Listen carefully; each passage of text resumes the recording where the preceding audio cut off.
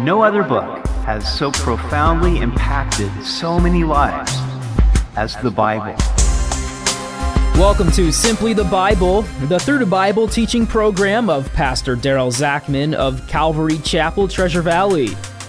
Today we see where Joshua divides the land for two large tribes on the west side of the Jordan.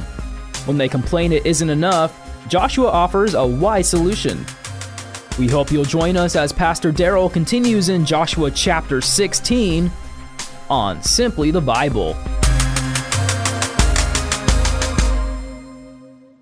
It is good to know that there is plenty of room in God's kingdom. We each have a spacious place to serve if we are willing. The Holy Spirit gives to each of us at least one spiritual gift, as He determines. The joy we have is to use this for the glory of God. Now, the truth is that none of us take all that God would be willing to give to us. We get weak or weary. Sometimes we take a spiritual detour.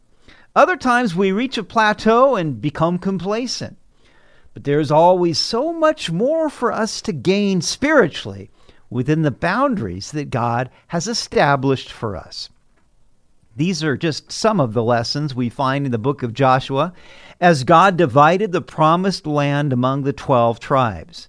God gave each tribe more than enough, but it would require them to battle the enemy to take it. We continue today as Joshua divides the territorial inheritance to two large tribes on the west side of the Jordan River, Ephraim and Manasseh. We pick it up in Joshua chapter 16. The lot fell to the children of Joseph from the Jordan by Jericho to the waters of Jericho on the east, to the wilderness that goes up from Jericho through the mountains to Bethel, then went out from Bethel to Luz, passed along to the border of the Arkites at Adaroth, and went down westward to the boundary of the Japhletites, as far as the boundary of lower Beth Horon to Gezer, and it ended at the sea.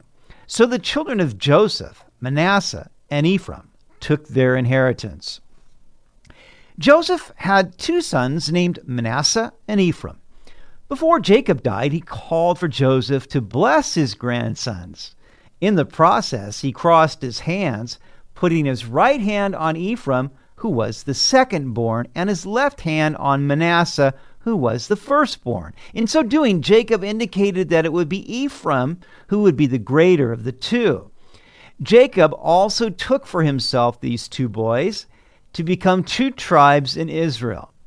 Since the tribe of Levi, being the priestly tribe, would not receive an inheritance, having 13 tribes in Israel guaranteed that there would be 12 tribal territories for them to inherit. The boundaries are given here of the tribe of Ephraim and the half-tribe of Manasseh on the west side of the Jordan River.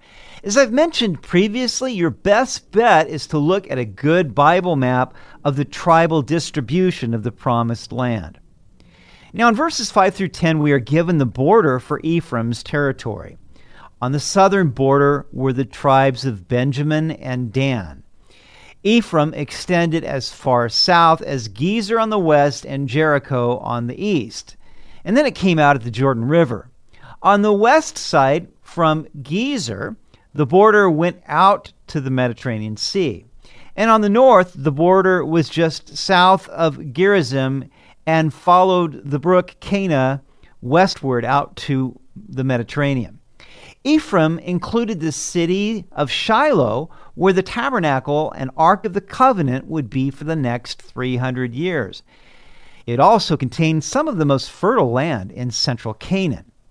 In verse 10 we read, "And they did not drive out the Canaanites who dwelt in Gezer, but the Canaanites dwell among the Ephraimites to this day and have become forced laborers." This was the big mistake made by so many of the tribes of Israel. God told them to destroy the inhabitants of the land, but Ephraim did not obey. Instead, they allowed the Canaanites to dwell in the fortified city of Gezer. Later, they would force them into slave labor. But this would prove to be a fatal mistake, for during the time of the judges, this arrangement was reversed, and the Canaanites rose up to enslave the Israelites. There is a clear lesson in this for us. Those areas of sin in our lives that we don't destroy will later arise to ensnare and even enslave us. These areas of our flesh may truly exist in fortified strongholds within us, and it's all too easy for us to tolerate and excuse them. But we are far better off to deal decisively, prayerfully, and harshly with them.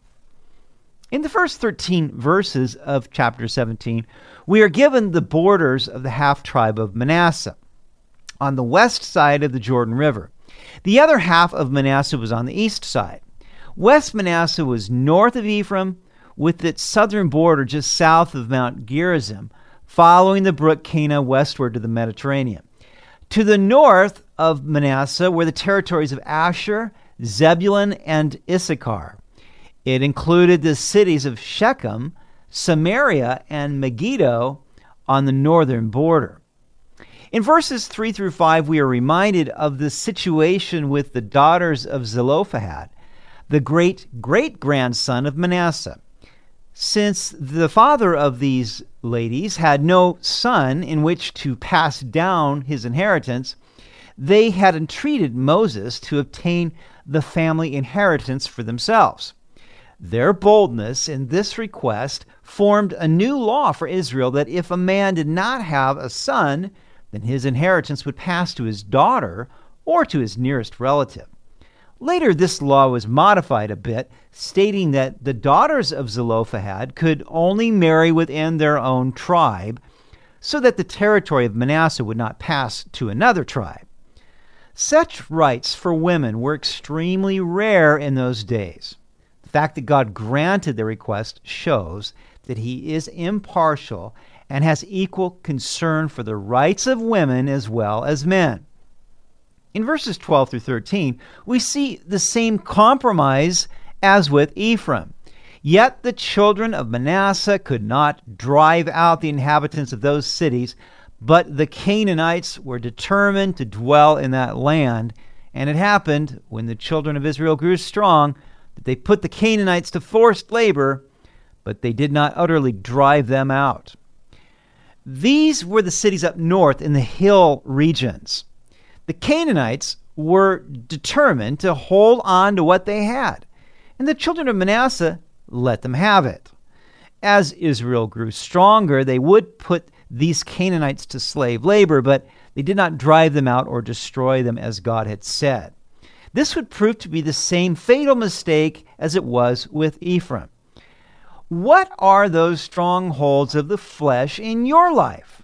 Lust, pride, greed, anger, envy? If you don't, with the Spirit's help, completely put these to death, they will be a constant hindrance to you and keep you from wholly following Christ. Verse 14. Then the children of Joseph spoke to Joshua, saying, "Why have you given us only one lot and one share to inherit, since we are a great people, inasmuch as the Lord has blessed us until now?" Now, Ephraim and Manasseh had the most fertile ground of Canaan. And as I mentioned earlier, Shiloh was in Ephraim, where the tabernacle would reside for the next 300 years. So they had the Lord dwelling among them. But this wasn't good enough. They wanted more. They didn't feel their lot was big enough.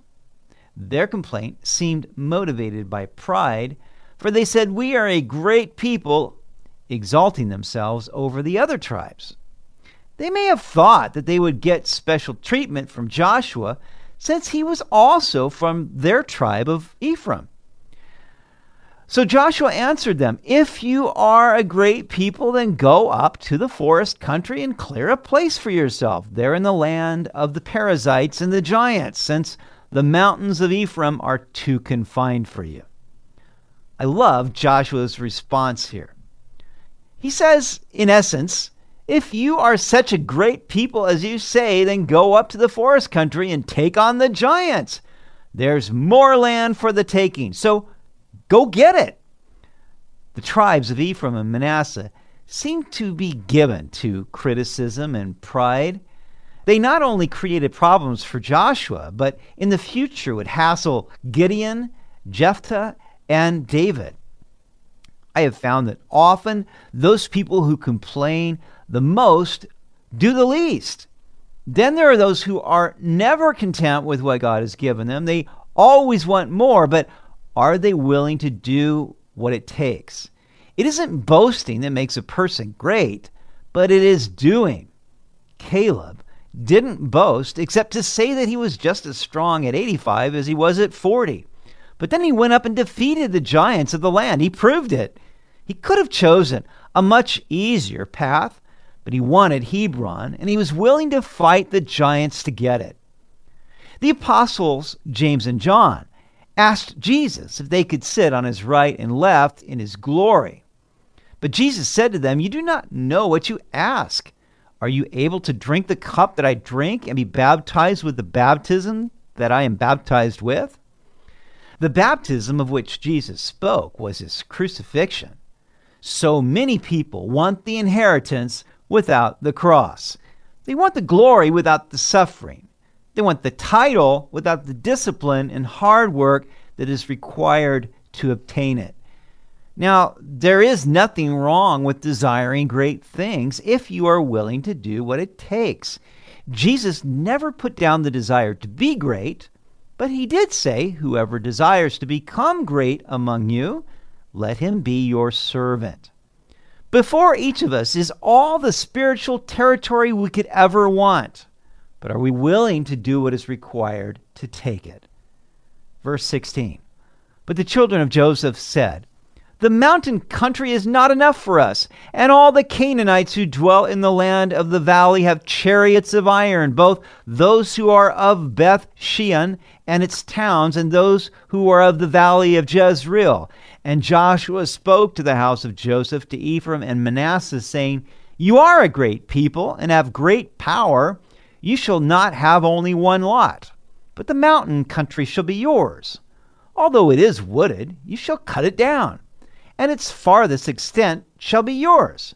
For you shall drive out the Canaanites, though they have iron chariots and are strong."